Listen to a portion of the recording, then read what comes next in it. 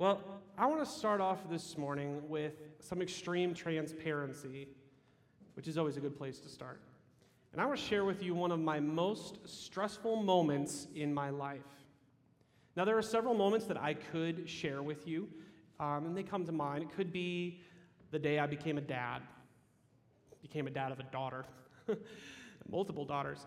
Or maybe it was the day that I got married. It's a pretty stressful day. Or maybe it was the day that I proposed to Christine. I was not sweating it at all that day. Or maybe there was the day that I asked Christine's father for permission to marry his daughter. Gotta be honest, that was a pretty stressful day. Or maybe it was the day that I left home for college. And I know some parents right now, that's a little fresh. Might be a stressful time to think of your kids going off to school.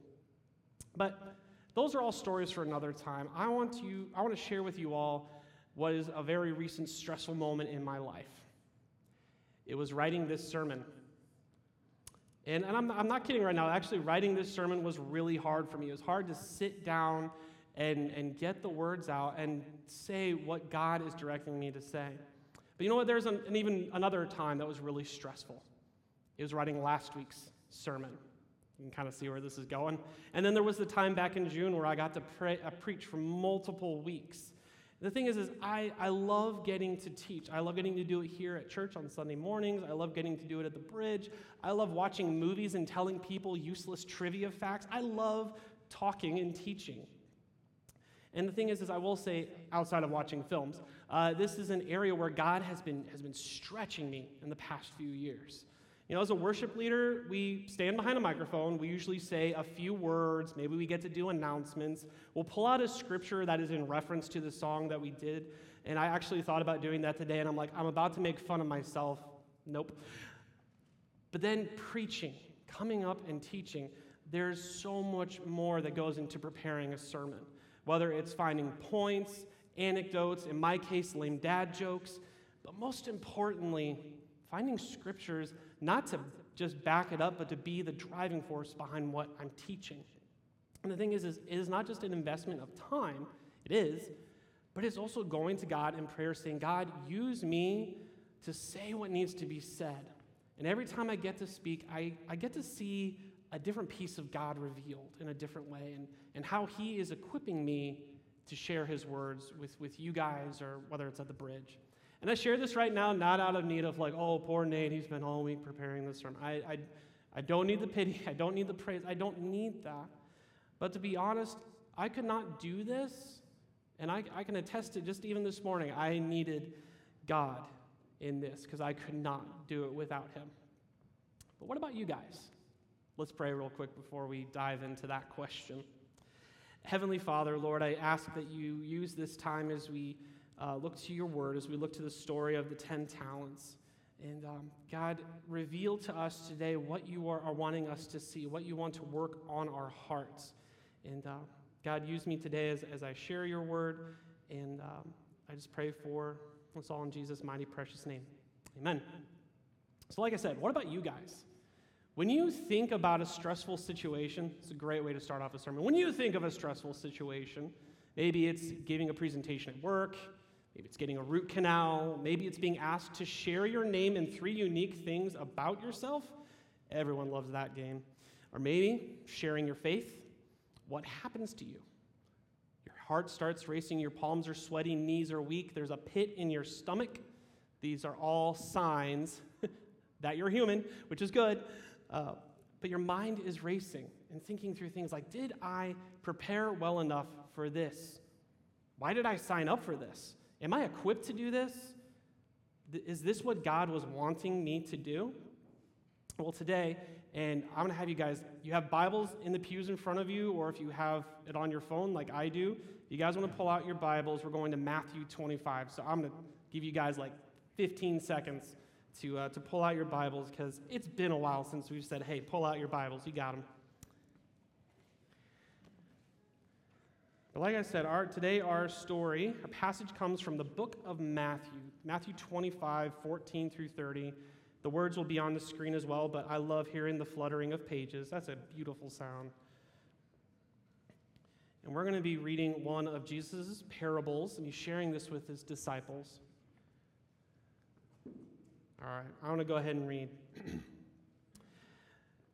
So, the parable of the bags of gold, or the parable of the talents. Again, it will be like a man going on a journey who called his servants and entrusted his wealth to them. To one he gave 5 bags of gold, to another 2 bags, and to another 1 bag, each according to his ability. Then he went on his journey.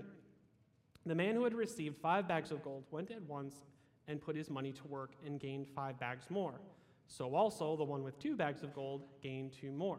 But the man who had received 1 bag went off, dug a hole in the ground, and hid his master's money. After a long time, the master of those servants returned and settled accounts with them. The man who had received 5 bags of gold brought the other 5. Master, he said, you entrusted me with 5 bags of gold. See, I have gained 5 more.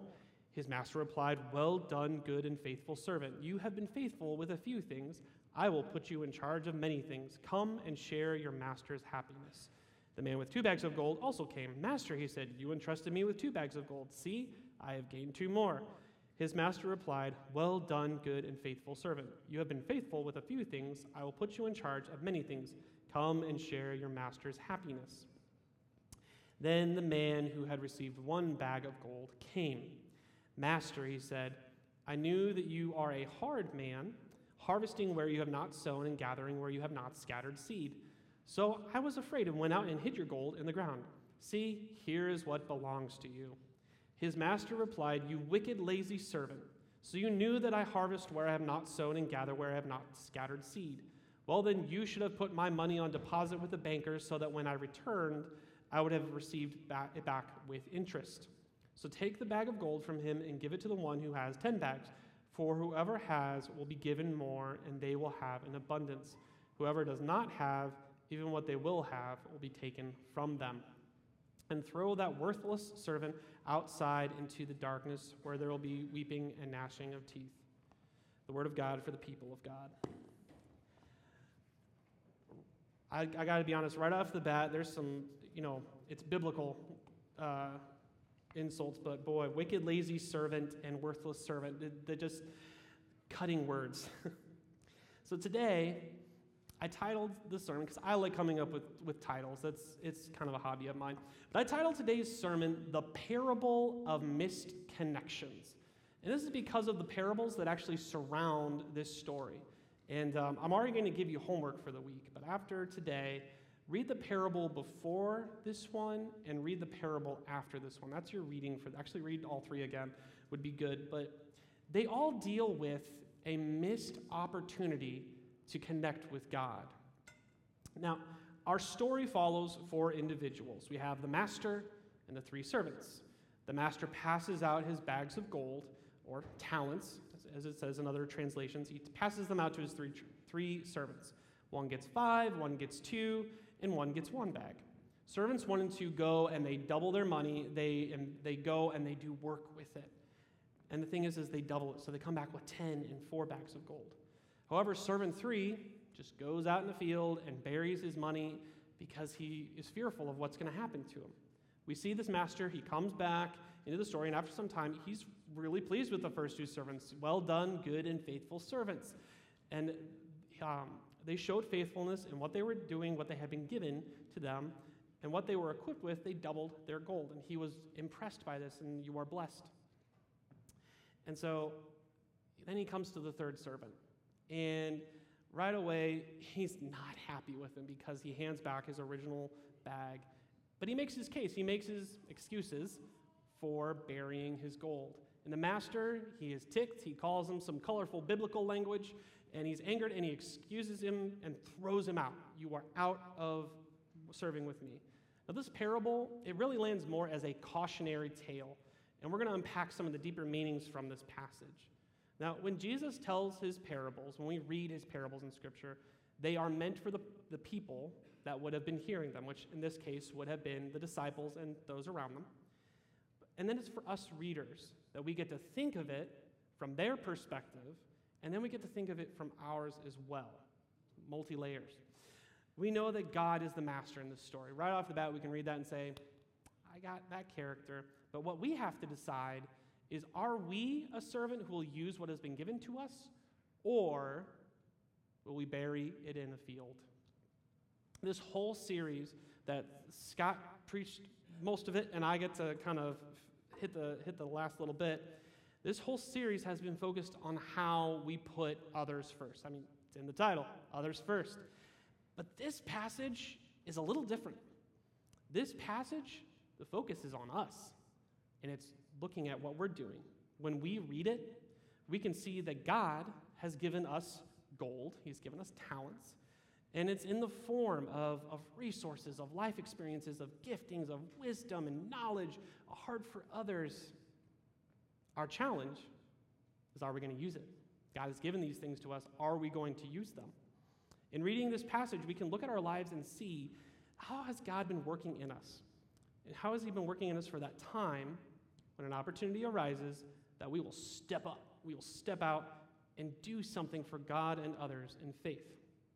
God is going to stretch us, and he's going to grow us to have a greater capacity. When we do these things, he's going to grow us and stretch us to have a greater capacity to do more things in his name for his glory, and we will be blessed. Now, a couple years ago, I had the opportunity to help out in the youth ministry. This was at a church I was at before I was serving. It was before I stepped into working with students. And I was in my early 20s, and I thought, yikes, you really want me back with the teenagers? This is not a good idea. I'm still a big kid. Actually, today I'm still a big kid most of the time.